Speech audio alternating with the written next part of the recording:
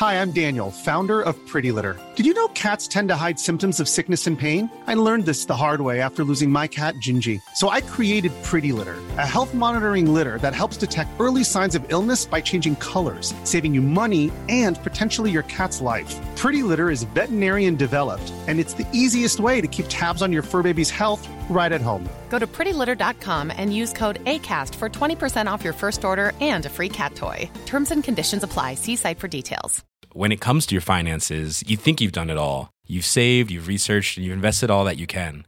Now it's time to take those investments to the next level by using the brand behind every great investor, Yahoo Finance. As America's #1 finance destination, Yahoo Finance has everything you need, whether you're a seasoned trader or just dipping your toes into the market. Join the millions of investors who trust Yahoo Finance to guide them on their financial journey. For comprehensive financial news and analysis, visit yahoofinance.com, the #1 financial destination, yahoofinance.com.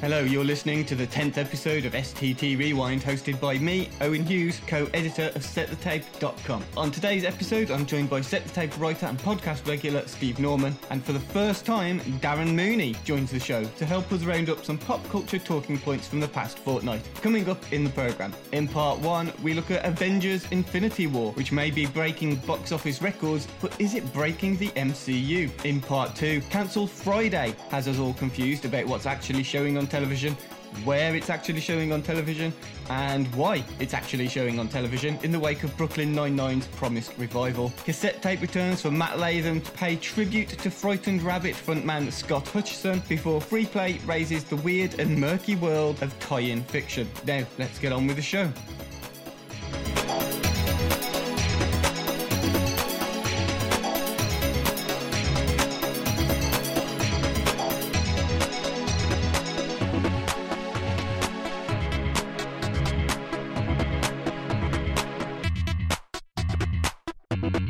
Part 1 of this week's STT Rewind begins, as it always does, with our film section, and we are still on an Avengers buzz after Infinity War. The latest MCU movie is smashing records left, right and centre. According to an article on Screen Rant, Infinity War set the domestic opening box office record, the international box office record. It's the fastest film to reach 300 million. It crossed 1 billion in record time, and now it's the 5th highest grossing movie of all time.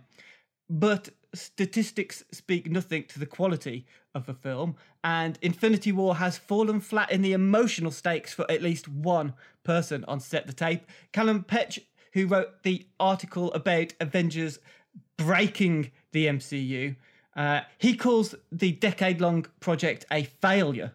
Strong words. Darren, as the debutante on tonight's episode, someone calls the MCU a failure. How do you react? This is very summarised Proust in 300 words in French, but thank you very much, Owen. I actually read a bit of Callum's article there, and I understand what he's saying, but I actually agree with a great deal of what he's saying. I think he makes some very valid points about like the fact that, and being honest, we can talk with complete spoilers. If you haven't seen, the movie, please feel free to skip this section of the podcast, because I imagine if we're talking about how it's broken, we're going to talk about how it's broken. Yeah, but the ending of the film, which involves half of the MCU disappearing, and a very strategically selected half of the MCU. It's the half of the MCU that includes Spider-Man, Black Panther, basically everybody except for the original 6 Avengers. So it's everybody who you know is going to be back at the end of the next film. And more than that, it's also like constructed in such a way that you don't really feel the sense of loss or death of half the universe. There's a really sad moment where Peter Parker disappears or fades to dust in Tony Stark's arms, saying, "I don't want to go," in the style of the 10th Doctor. But there's no sense of like half the life in the universe being wiped out. There's no sense of like desolation. It isn't The Leftovers, to pick a TV example. It isn't like the Red Wedding of Game of Thrones. There's no shots of people in New York watching their relatives disappear. It's all very academic, and it's all, well, at least for me, and I sort of agree with Callum here, it was very academic for me. It was very, there's no way watching it that you don't think that this is going to be reset, and you realize that resetting it is going to involve a massive amount of undercutting of everything that you've seen to this point. But while I agree with Callum on that point, I'm not entirely convinced by the argument that this breaks the MCU, because I feel like the stories that are being told in the MCU movies are at least distinct enough from one another that it's possible to maintain an internal emotional strength to each of those. Like, after watching Infinity War, I went back and I watched Black Panther. And Black Panther is still as good a movie as it was the first time I watched it. I watched Thor Ragnarok. Thor Ragnarok is still as good a movie as it was the first time I watched it. Now, I may know going into it that the characters are going to be cynically manipulated down the line, but like the existence of Star Trek V doesn't invalidate the fact that William Shatner was a pretty great Captain Kirk. Sure. And the same sort of thing. Like, I mean, the shots of like Killmonger is still a great villain in Black Panther. I still feel his rage and his anger and his sorrow. It doesn't matter that I know that the guy he's fighting against is going to disappear at the end of the next movie and reappear at the end of the movie that's a sequel to that one. So it doesn't necessarily break it for me. It does illustrate, I think, perhaps the limitations of these sort of big, gigantic blockbusters like the Avengers sequels under the Russo brothers, where everything feels like it's clockwork and mechanical, and it's all very smooth, and all the rough edges have been filed off, and there's no joints showing. It's all incredibly well engineered as a machine, and watching it, it feels like a machine to me. But I don't think that breaks the MCU, but that's just my perspective. What about you, Steve? I agree with some of Callum's point. But I think he's using a lot of hyperbole to get it across. It was obvious when you saw which characters disappeared that at least some of them would be coming back, because you know what future films are lined up. You know there's a Guardians 3 and a sequel to Spider-Man Homecoming. And if they have disappeared from the universe, it's very hard to make them films. So yeah, I mean, that's a good point. So that kind of lessens the impact. And really, did Marvel, if they knew this is what's going to happen in Infinity War, did they need to reveal those films were going to happen in the future? Because they can just say, after Infinity War, there's going to be a few more films. You're all going to give us some money and you're all going to go and see them. It doesn't matter which superhero they are. We'll tell you what they are after Infinity War Part 2 is done. And they could have got away. They could have done that conceivably of how big it is. But that kind of lessens some of the, I suppose, impact of the characters dying, because you think, well, those ones will be back. And then, you know, if you're being really cynical, you'd think Black Panther was this massive success. Why would they kill him off after just one movie?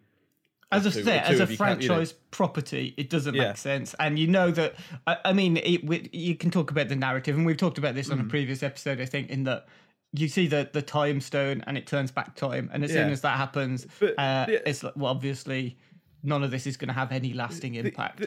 But the other thing is, this isn't the end of this story. This is the second part of the first part of a two-part film. So the emotional impact to judge it on is surely at the end of that story. It's trying to draw another example, because I will pull everything I can back to Star Wars or football, and I can only really go to Star Wars in this answer. Empire Strikes Back, it's quite shocking to see Han Solo frozen in carbonite and taken off to Jabba the Hutt. You know he's going to be back in the next film. It doesn't really lessen the impact of that happening. Did we know? Like, I recall there being at the time some controversy of whether or not Harrison Ford was willing to come back for Jedi. Well, I knew there was Return of the Jedi by the time I'd seen it, because I wasn't alive when it was originally released. But you know what I mean. They went off looking for him at the end of Empire Strikes Back. The last scene is them going to find Han. From that you'd assume that he is still alive, and there's a good chance that he will make it to the next film. I love the idea in Return of the Jedi of him being on Thawed and suddenly looking like Robert Redford, and nobody has a comment on it. No one says but you see what I mean? The emotional impact to judge Infinity War and Part 2 is is the end of the next film. That is where to judge.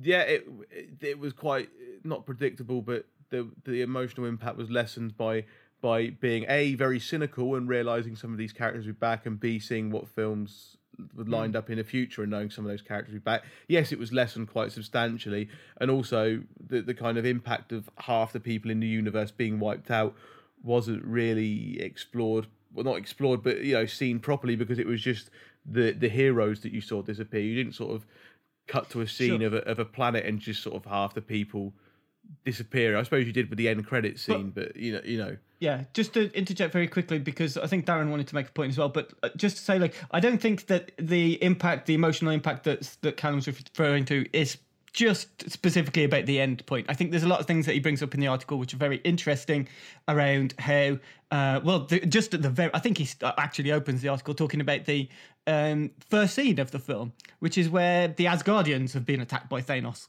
And, you know, you're expected to feel this kind of shock and emotion when Heimdall is dead, when Loki is killed. But you've had, you know, in terms of this particular story, you've had about two minutes with them. I mean, were you going in that kind of direction, Darren, or did you have a different point that you were? Well, I was going to just argue there and sort of like politely disagree with Steve and say that, like, I think that the emotional impact of Empire Strikes Back, like, doesn't necessarily depend on Return of the Jedi, because I think that, like, for me, Empire actually has a much greater emotional impact than Return of the Jedi, because it doesn't have a moment as good as I love you, I know. So I'm not entirely convinced that, you know, you can put off the emotional judgment of a film. I think that, you know, it is there. But just what you were saying there about the opening scene of the movie, and there's a lot of this in Infinity War, and I think it's a very good point, and something that people don't really talk about with it, is that, like, Infinity War is put down as this really dark, depressing, cynical, chaotic Marvel Cinematic Universe film. And it's not really, because it's structured to avoid a lot of the carnage and death and destruction implied by a guy who wants to kill half the universe. You mentioned the opening scene where, like, Thanos has killed half of the Asgardians, to quote Thor later on. But you don't see it. It all happens off screen. You open in the aftermath of it. Or even later on when you get the flashback to Gamora's planet where he's killing half of the population. But there the camera's kept off the violence. You actually see him move her cheek so that she's not even looking at it, as the camera is refusing to look at it. And there's a sense of that throughout, where the emotional impact of the film is all very muted and it's all very under control. And none of the characters in the film, for me, now, you know, I know that the stock complaint is not every movie has to be like a DCEU sort of like grim, dark Batman sort of film. But it does feel, watching it, like everybody's all like, hey, this is just another day at the office. Watch us quip. There's like a recurring motif of characters like being threatened and held hostage by Thanos and making quips at one another. Like Thor, when he's having his head crushed, it takes a moment out to look at Loki and say, you really are the worst, brother. Or later on, where you have like Gamora, who's being held by Thanos, as Peter Quill is pointing a gun and considering whether or not to kill the woman he loves. And he's like, I told you to go right. And she's like, we're doing this now? And it feels very flippant and very light, and it's almost afraid to confront like the emotional reality of like half the people you know will be dead at the end of this if this giant purple monster does what he wants to do. Was that just me, guys? Or... No, I totally get that. I'm also sort of on the side of, well, I also appreciate this is kind of for a younger audience. And when I say that, I don't mean it in a completely derogatory way. What I mean is it's not aimed at a very sophisticated, nuanced kind of crowd. You know, it's an action film, it's a fantasy film, it's full of superheroes being superheroes. And I think sometimes that is just a case of, but especially being based on the kinds of comic books that it is. And again, this isn't to say that comic books can't be heavy and can't have meaning, deeper depth to them, but it kind of is that format. It is by its nature kind of flippant. It's kind of quippy. It's kind of breezy and flighty and all that kind of thing. So I will also add, I did find Infinity War very entertaining. I don't think it was heavy. I don't think it necessarily even would have benefited all that much from having more drama, because it was just a big blockbuster popcorn action film that tied up a nice bit of story, set up the next one kind of quite well, and was just a fun couple of hours in the cinema for me. I don't know if I watch these type of films for emotional impact. It's nice if there is some, but it's not the main reason why I'm going to watch a superhero movie of this type. Sure. Part 2 turns to good old television and what's on the box, off the box, and then on the box again. Cancel Friday, as it has apparently been dubbed. So I found out in an email from Tony earlier. It's all Fox's cancellation of the apparently much-loved sitcom Brooklyn Nine-Nine, which was then later picked up by NBC. I guess the biggest surprise is that it wasn't Netflix, right? I mean, Netflix, known really in the early days, I guess, for their revival of certain shows, looking at shows like Arrested Development, which will be arriving shortly for its 5th season after it was originally cancelled in the 3rd season. But I think the more interesting conversation that we can have is about the idea of resurrecting TV shows. I mean, is this a good thing that cancelled shows can be resurrected? You know, should we be lamenting that Netflix and the like and social pressures through social media channels weren't around to save shows like Firefly, or should they just be left to their fate? Steve, is it a good thing that this is happening in the modern TV world? It seems odd that shows can change network, like. The Great British Bake Off, for example. Well, yeah, could you imagine like when there was just 4 channels? I'm trying to think of like Only Fools and Horses suddenly being on ITV. It's just it seems to me that the networks have a strategy like I have on Football Manager of just searching for the best free transfers and signing them up, just seeing what's available and picking them at will. But it's a good thing if they're not just, something like Brooklyn Nine-Nine, which we mentioned was cancelled, and a lot of people still think it had some legs in it and still had a story to tell, even though it is a sitcom, it still had a valid story to tell. And if that's the case, then what's the harm in another network picking it up and taking it forward?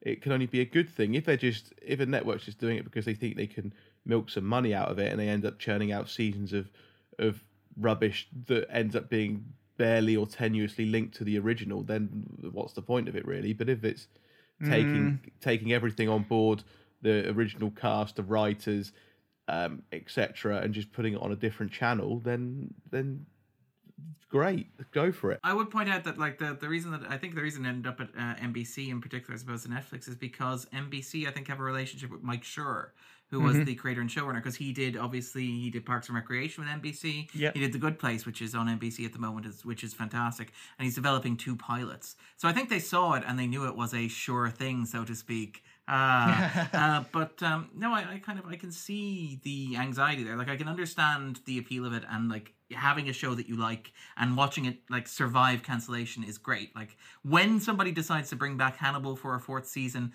I will be all over that. But there's also part of me sort of sees this as like a broader trend in pop culture where we seem reluctant to let old ideas go and to try new things in general. Yeah, that was totally my reaction. I just thought this is people reacting and don't want to see a show that ends the way it does.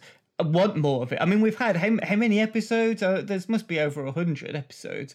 And yet, people still want more. Maybe it might have been the right time to let the people involved move on, do something different, maybe see the people you like in something new and original. There's some weird stuff being brought back as well, even if it's just a rehash or a reinvention or something, isn't it?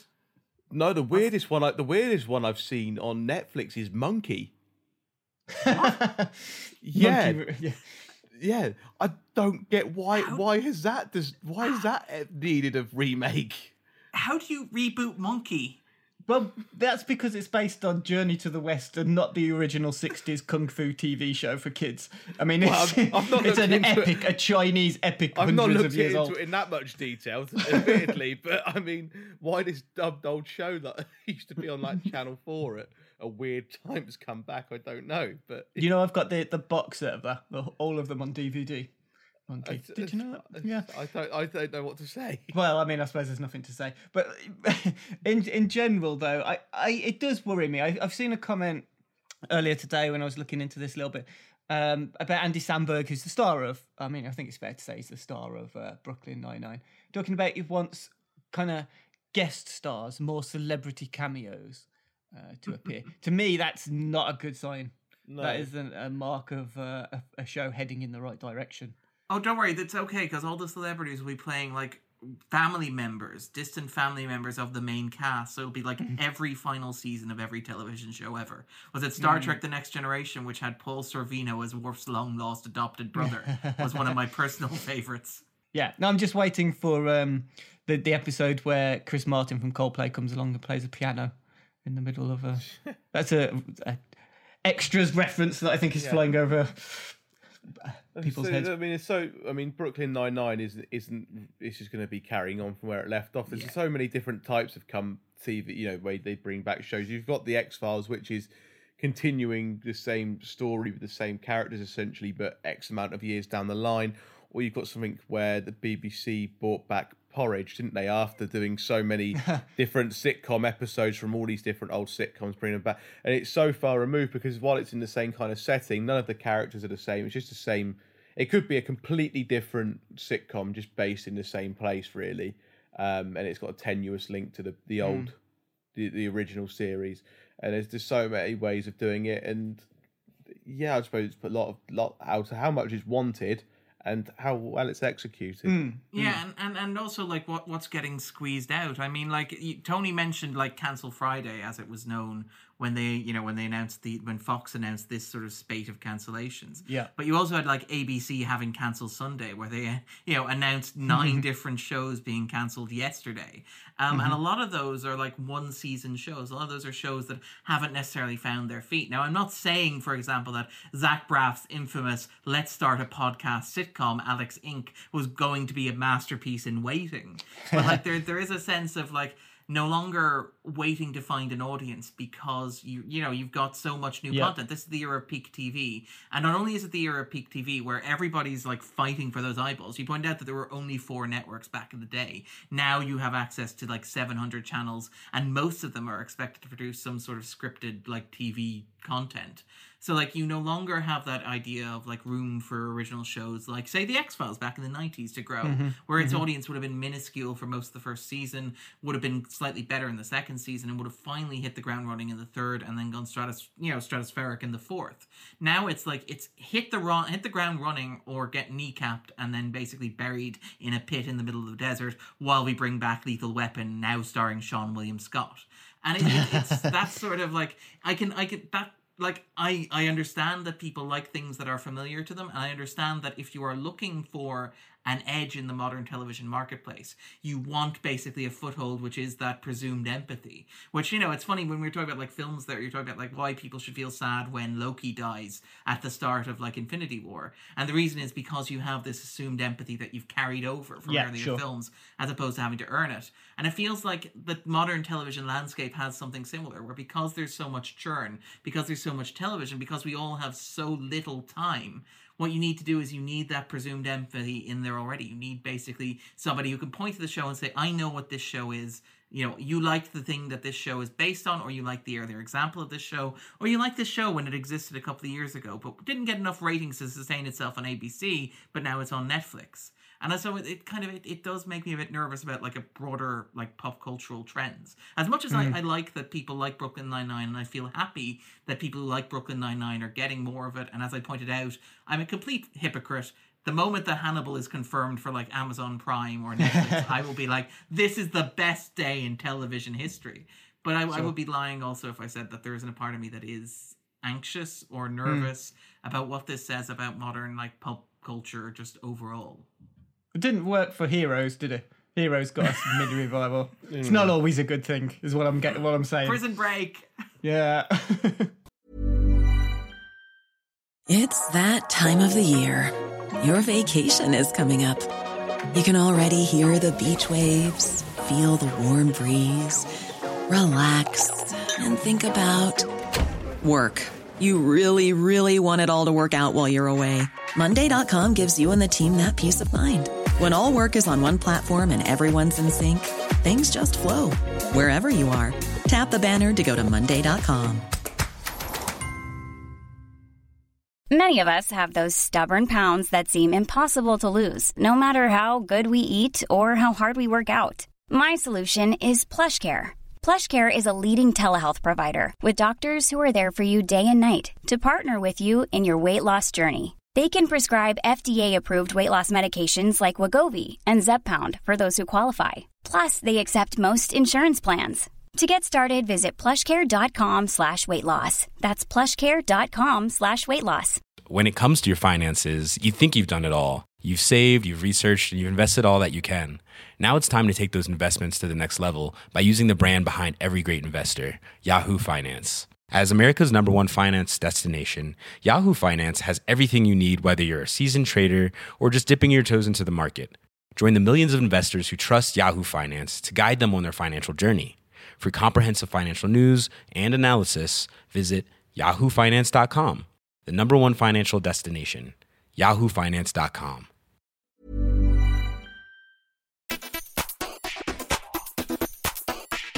Welcome to this edition of the Cassette Tape. Today I'm only going to be brief as I talk about a musician who sadly left us last week, Scott Hutchinson of Frightened Rabbit.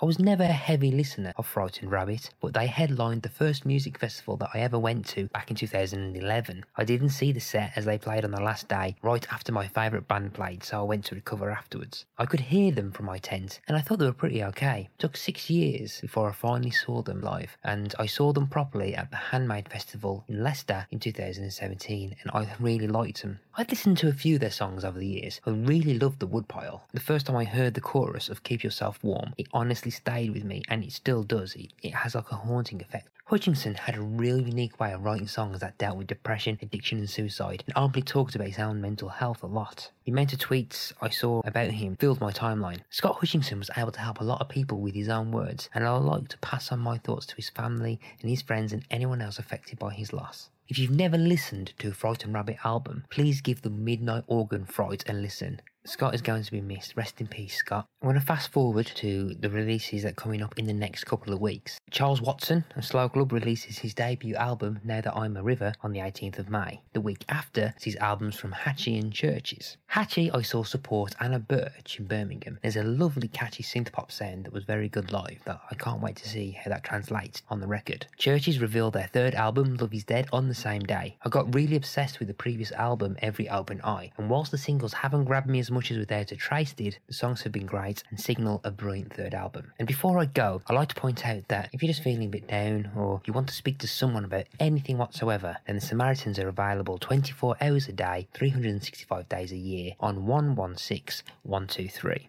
Alternatively, you can visit their website at samaritans.org. And that's all for me on this edition of the Cassette Tape. After not featuring books at all in our first 8 episodes, we're back to novels for the second STT Rewind in a row in Free Play, and specifically to talk about tie-ins to other media, books based on games, movies, TV, whatever medium you guys want to talk about, really. Specifically, this is to tie into Tony's review of Alien Cold Forge by Alex White, which he is still pumped about. Tony still talks about that. And you can go and read his review online, read the interview with Alex White as well. It's very interesting insight into the creation of this kind of media that we're talking about. But I'm going to go straight off the bat and throw the question out to both of you. Tie-in media. I mean, that's quite an open question, but it's so big. It could be relevant to anything. Darren, I think we mentioned briefly, and I kind of stopped the conversation dead so we could hold it for this section of the podcast. You mentioned you're not particularly a fan of tie-in media. Is that fair? No, that's not entirely fair. I feel like that's maybe a bit of a minor misrepresentation. I'm not a huge fan of like certain managed forms of tie-in media. Like for my mind, like what tie-in media exists to do and what tie-in media does at its absolute best, and again, this is just me speaking for my own preferences and my own case, is it does stuff that the source material could never actually physically do, whether due to like budget limitations, whether due to structural limitations of being like a film that has to appeal to a mass audience, or being a television show that works with a budget that's set by a network, or even just like the standard format of having to do like 10-minute acts and then TV, sort of commercial breaks. Sure. Like good tie-in fiction for me takes something and does something completely unpredictable and random with it, and does something interesting and exciting. So like for me, my ideal stage of tie-in media, utopian ideal of what tie-in media should look like is probably something akin to the Star Trek tie-in media that happened during the 70s and a little bit into the early 80s, where you had a bunch of writers who were working from, the canon in inverted commas of the original series, but it was a very loose canon at that stage. It was very broad. It hadn't really been hammered down. Nobody really sort of defined a lot of the stuff that, the later spin-offs would sort of take for granted. Like stuff like Uhura didn't have a first name. Sulu didn't have a first name at this point that they were writing these. So you would have writers who would come in and they would do things that would be completely off the wall and ridiculous. So you could do stuff like, you could have David Gerald, who wrote like The Trouble with Tribbles for the show, could write a tie-in novel that was set on a generational spaceship where time was compressed in the style of like Interstellar, for example, or obviously like that sort of stuff. And you could do something that wouldn't be possible to do on television. You could have, for example, Vonda M. McIntyre doing like these origin stories, these character-focused episodes or character-focused stories for people who had never, you couldn't have an episode about Uhura in 1966 through 1969, but you could write a tie-in novel about her. You could have John Ford, who is one of the greatest tie-in writers of all time. He wrote 2 Star Trek tie-in novels. One of them was the Final Reflection, which is a complete fictional history of the Klingons, which was completely done away with by all the stuff that Ronald D. Moore did later on. But it basically invented Klingon culture from scratch, which was something that a television show or a film series in the 60s and 70s never could have done. But he built that up from scratch, and it's remarkable to read. It reads like Lord of the Rings sort of thing, but with Klingons. And then you also have him write How Much for Just the Planet, which is this gonzo musical parody in book form, which features Scotty locked in a life and death game of golf on an alien planet for mining rights against the Klingons, which is something that you would never, under any circumstances, see presented in Star Trek. That's sort of like relatively serious, relatively po-faced, and sort of confined by the sense that it has to be this sort of story. It has to be a story that reflects, that has to, serve as broad an audience as possible. So you have that sort of style of story and tie-ins that works really, really well. You can do stuff like, you can tell the backstory of like the probe from Star Trek 4 in The Music of the Spheres, which was famously like scrapped. And like, that's my ideal form of tie-in. What I find myself anxious about with certain forms of tie-in media, and particularly in the modern age, is where tie-ins are all really, really, really carefully and meticulously managed. Where there's, and in Star Trek, you can put that down to the arrival of Richard Arnold, who was like Gene Roddenberry's right-hand man, where he would do things like he would basically scrap books because they didn't fit his depiction of what Star Trek was. He would say that, they couldn't actually introduce new elements to the Star Trek universe. They couldn't do new or interesting things. They had to simply offer a carbon copy of what was available on screen. And I'm like, that's not what a tie-in novel should do. And you have basically this sort of like codification of like novels or tie-in fiction that are only worthwhile because they are in continuity or they're canon with like the material that exists on screen. And that makes me a little bit uneasy because I like the cheesy quality of tie-ins. I like the ambition of tie-ins. I like the fact that they're not necessarily confined, that they're crazy. It's you taking a character that you recognize and you're doing anything goes with them. And that's sort of what jumps out at me about tie-ins, and why I'd be sort of more cautious about things like, I know that the Star Wars Expanded Universe, for example, had a very rigid like structure of continuity. But I think I'll probably ask Steve to speak to that, because Steve knows much more about Star Wars than I ever will. Well, I mean, I didn't really read any of the Expanded Universe in most recent years. It's more when I was younger, but it did seem to be that George Lucas would give a few sort of rules. So I think the two main ones were probably he didn't want any Wookiee Jedi, apparently. It's just of all the rules to impose, it's like no Wookiees can be Jedis. Yeah. Or they made one, and he was like, no more. They made one, and he was like, no more. That's it, just one.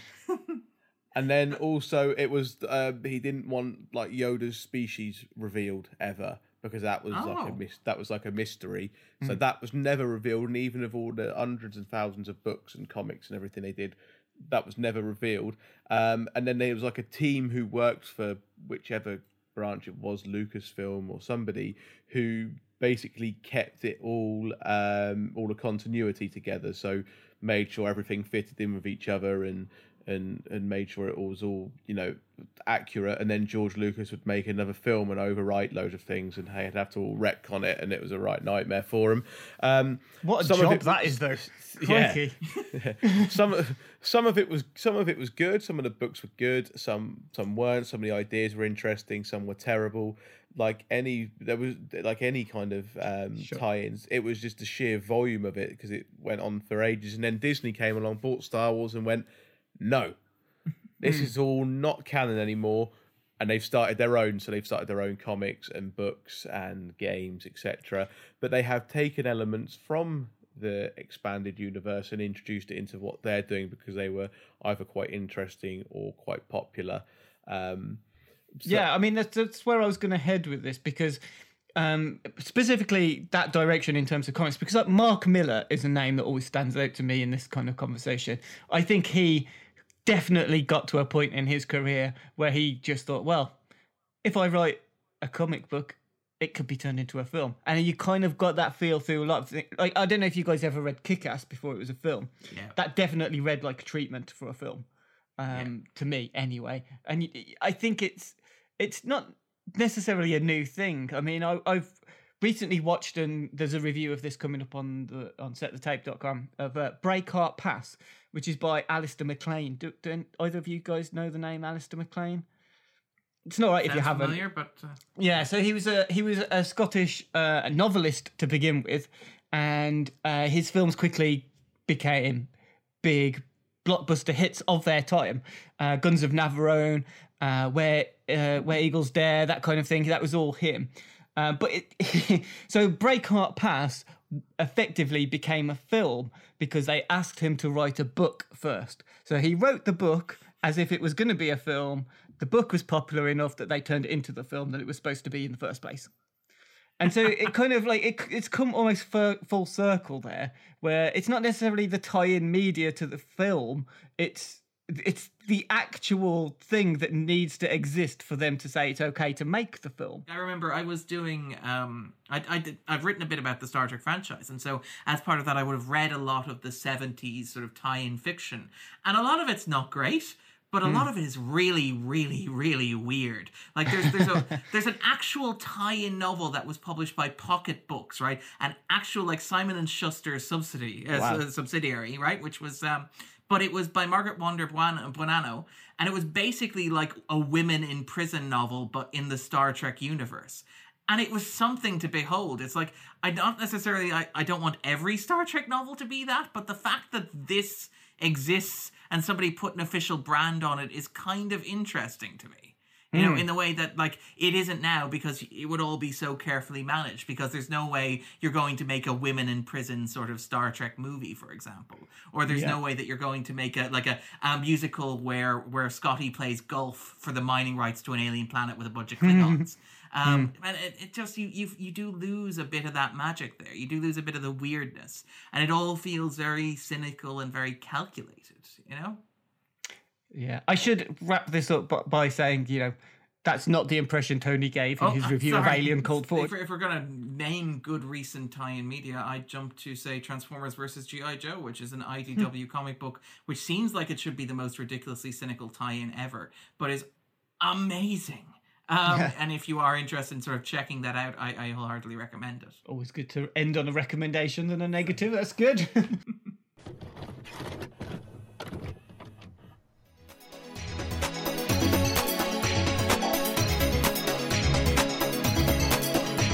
Thank you for listening to another episode of STT Rewind. I've been your host, Owen Hughes, and I was joined this week by Steve Norman and Darren Mooney. Thanks go to Matt Latham for his music roundup in cassette tape. If you like the show, please search for STT Rewind on iTunes or any other podcast app of your choice and leave us a rating and a review. And remember to visit setthetape.com for your regular dose of TV, film and all that other stuff. You can find us on social media at SetTheTape, but we'll be back in a fortnight's time. Until then, thanks for listening.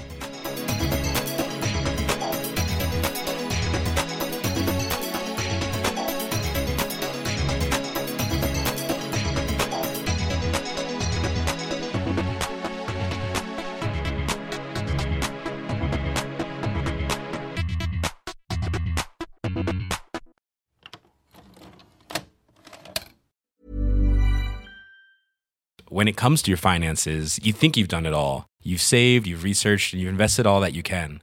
Now it's time to take those investments to the next level by using the brand behind every great investor, Yahoo Finance. As America's #1 finance destination, Yahoo Finance has everything you need, whether you're a seasoned trader or just dipping your toes into the market. Join the millions of investors who trust Yahoo Finance to guide them on their financial journey. For comprehensive financial news and analysis, visit yahoofinance.com, the #1 financial destination, yahoofinance.com.